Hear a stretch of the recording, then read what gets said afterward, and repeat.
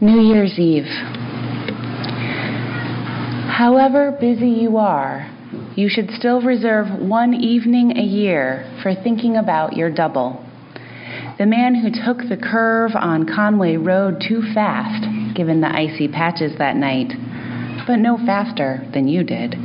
The man whose car, when it slid through the shoulder, happened to strike a girl walking alone from a neighbor's party to her parents' farm, while your car struck nothing more notable than a snowbank. One evening for recalling how soon you transformed your accident into a comic tale, told first at a body shop, for comparing that hour of pleasure with his hour of pain at the house of the stricken parents and his many long afternoons at the Lutheran graveyard. If nobody blames you for assuming your luck has something to do with your character, don't blame him for assuming that his misfortune is somehow deserved, that justice would be undone if his extra grief was balanced later by a portion of extra joy. Lucky you, whose personal faith has widened to include an angel assigned to protect you from the usual outcomes of heedless moments. But this evening, consider the angel he lives with, the stern enforcer who drives the sinners out of the garden with a flaming sword and locks the gates.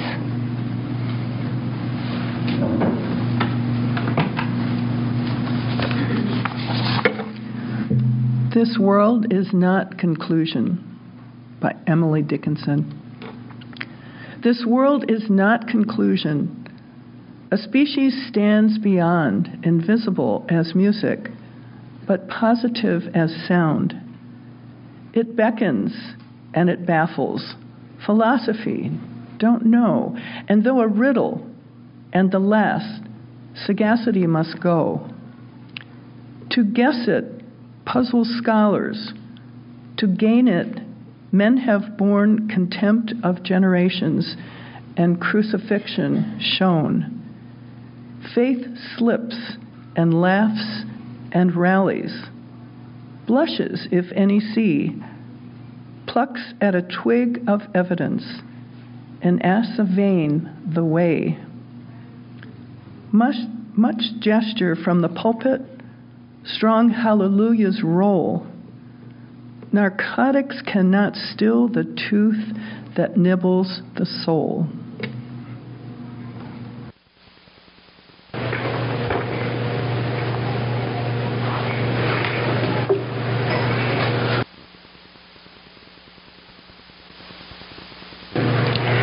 I don't understand why this is happening to me.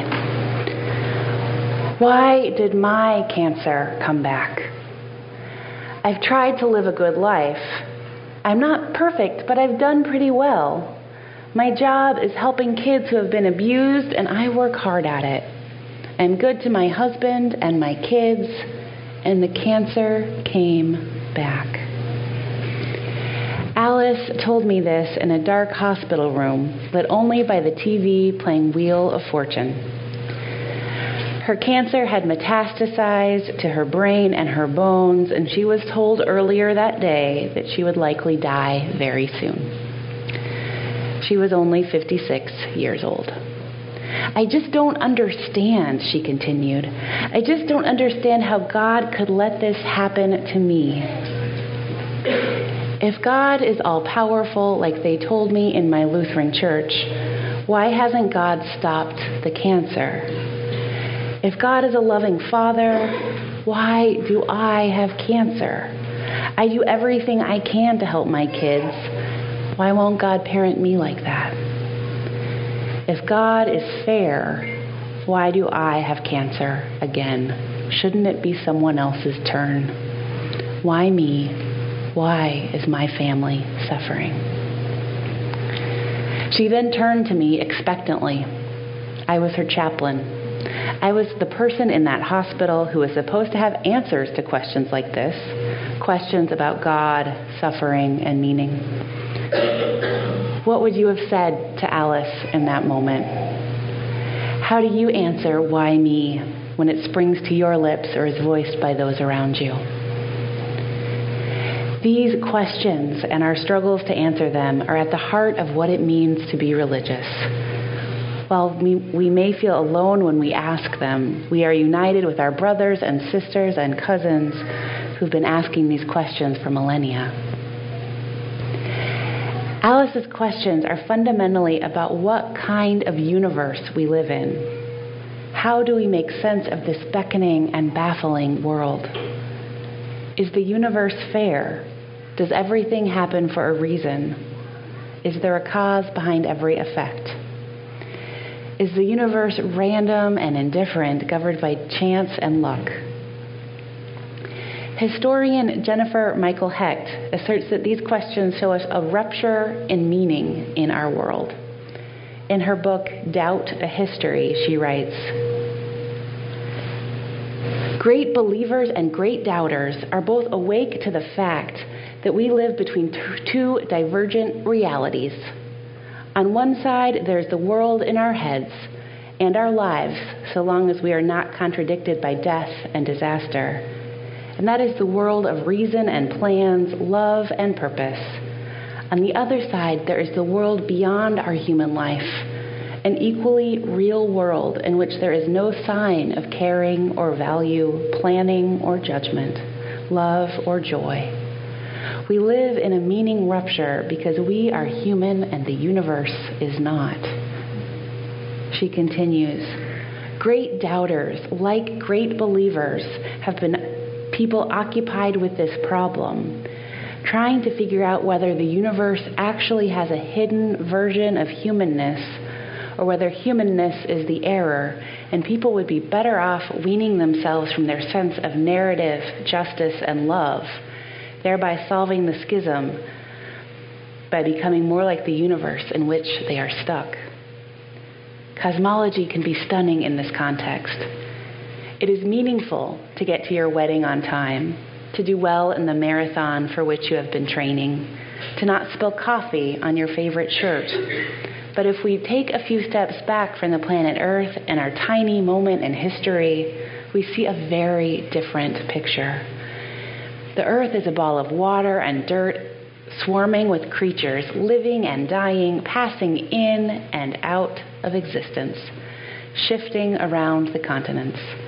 A few steps even further back, and we see planets coming into being, stars being born and dying, galaxies swarming in clusters across billions of years. From this perspective, the importance of a favorite shirt, a finish in the next marathon, and even whether you show up at your wedding, all of this begins to seem inconsequential. Concentrating on the macro picture of reality is enough to make you sit down on a park bench and never get up again. And yet, the world is not full of people sitting on park benches refusing to get up. We are resilient. Somehow, we make sense of the rupture between the world we live in most of the time that seems filled with reason and purpose, and the randomness of death and disaster that we cannot make sense of. Or we at least make peace with it enough to get through the day. One way of explaining this meaning rupture comes to us from the religions of India: Hinduism, Buddhism, Sikhism, and Jainism. These faiths have notions of karma. At its core, karma is the assertion that we live in a moral universe, a human universe. Everything happens for a reason. There is no chance, there is no good luck or bad luck. What comes around goes around, and we reap what we sow. Everything that happens in our lives is a result of previous actions. So what would this mean for Alice, the woman with recurrent cancer? Why is she dying so young and so painfully? Perhaps believers in karma could have traced her cancer to previous actions in this life. Perhaps Alice did something terrible enough to merit cancer and early death, though I can't really imagine what that would be. Some Believers in these traditions would assert that Alice's suffering is because of actions in a previous life.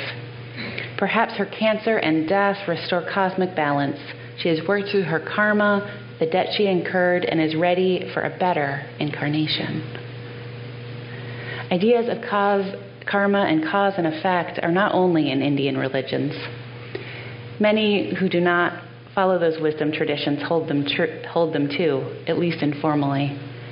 If we find ourselves saying, he really got what was coming to him, or we are claiming that the universe is moral.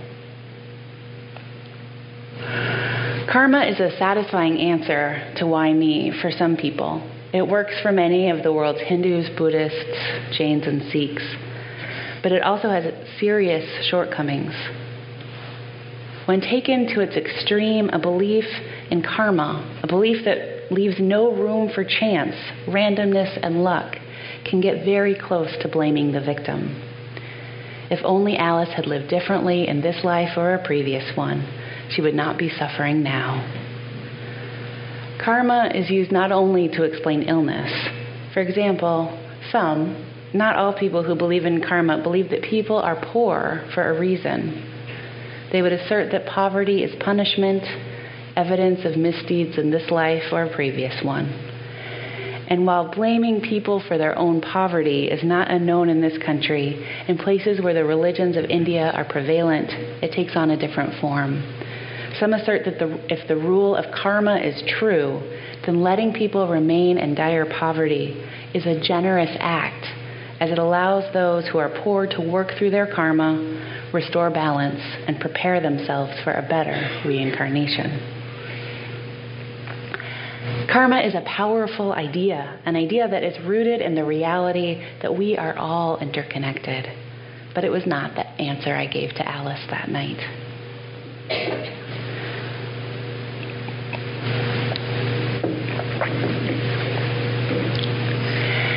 The Judeo-Christian religious tradition answers why me in a different way. The Hebrew Bible's book of Job is an exploration of the suffering of good people. The story of the good man who loses nearly everything and struggles to understand why is one of the oldest stories that humanity tells.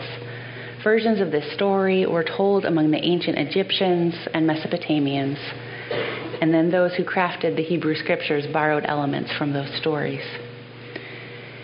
In the version of the story in the Hebrew scriptures, Job, a good man, loses his wealth, his children, and his health. He asks, why me? The story's audience knows the cause for Job's suffering. At Satan's prompting, God decides to take away Job's wealth and wellness to see if he was only a good man because he had a good life. But Job, his wife, and his friends don't know that. So they do what we all do when faced with suffering. They try to make sense of it. Job's friends insist that Job must be guilty of something, somehow, some way. They want the universe to be fair and insist that Job must deserve his losses. Job claims his innocence. At the end of the story, after many arguments, God speaks to Job out of a whirlwind. God doesn't explain the bet with Satan. God says, I am the creator and you are not. You cannot understand how and why I do what I do. Then God gives Job wealth, health, and 10 new children. To many people, me included, God's answer to Job is profoundly unsatisfying. God sidesteps the issue. And in Alice's room that night, I didn't want to sidestep the issue. That night, I didn't invoke any of the world's great wisdom traditions. I didn't answer her questions with a discussion on karma or Job. I told Alice that I didn't have satisfying answers to her questions, that I joined her in her questions and understood her anger. I told her I wished I had some magic words that would somehow make what was happening to her and her family make sense. I told her that I believe that her questions are impossible to fully answer in a satisfying way. That doesn't mean that we didn't try in that dark hospital room.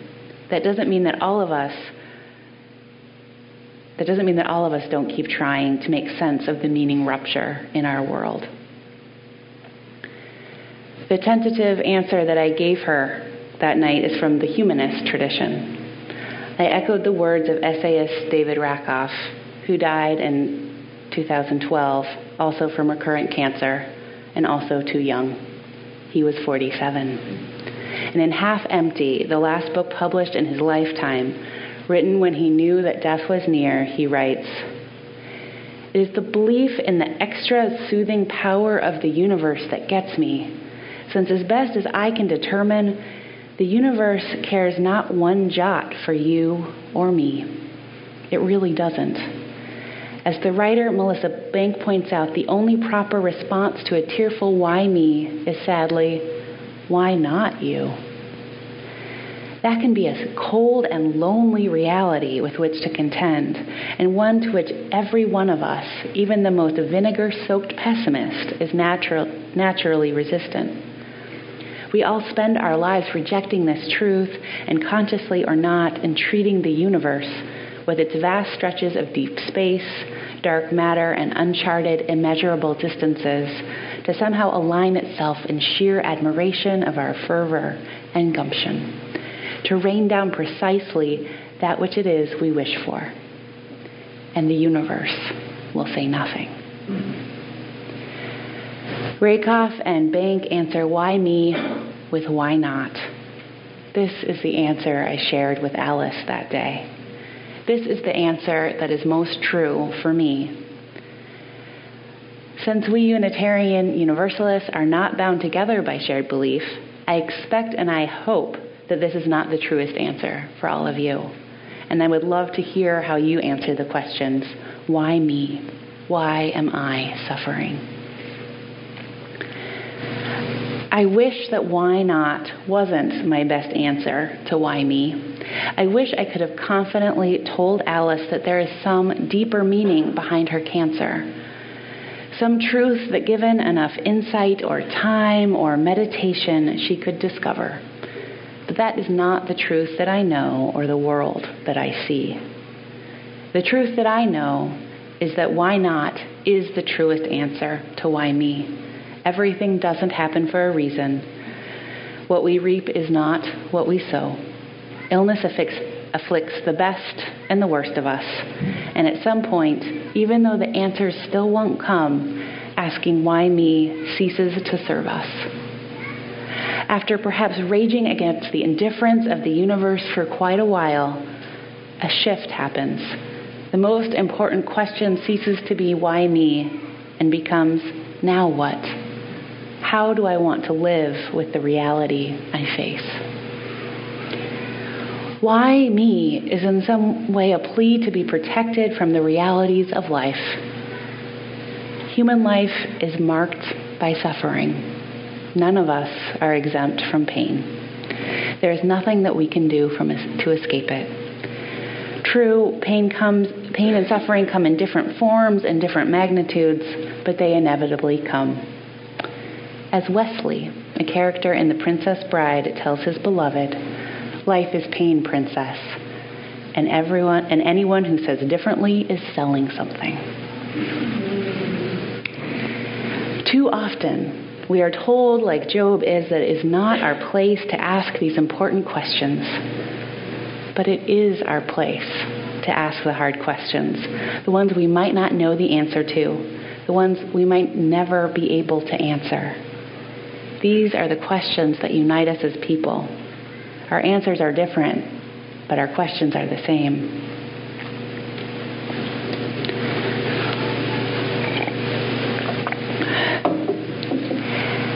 And so what are we left with? I wish I had a beautiful end to this sermon, that I could tell you that Alice actually made a full recovery or found answers, or at least had made peace with all of her questions before she died. A few days after we spoke, Alice was discharged from the hospital into hospice care. A week after that, I saw her obituary in the newspaper. As far as I know, her questions were not answered. She died with them still on her lips. I ache for this story to be different. But I also know that a true story holds more wisdom than a beautiful fiction. To be religious is to wrestle with this baffling, beckoning world as it is and find what meaning we can, even if it is not the meaning that we want. Alice's questions, like the similar questions that we ask in moments of despair and suffering, are brave and honest, and in their own particular way, beautiful. They hold a hard-earned beauty, a truth and resilience that is polished and refined by loss and by tears. So may we keep asking and living the questions. May we keep searching for answers and traditions in our communities and in our own hearts. And may we find beauty and meaning and truth along the way. May it be so. May we make it so. And amen.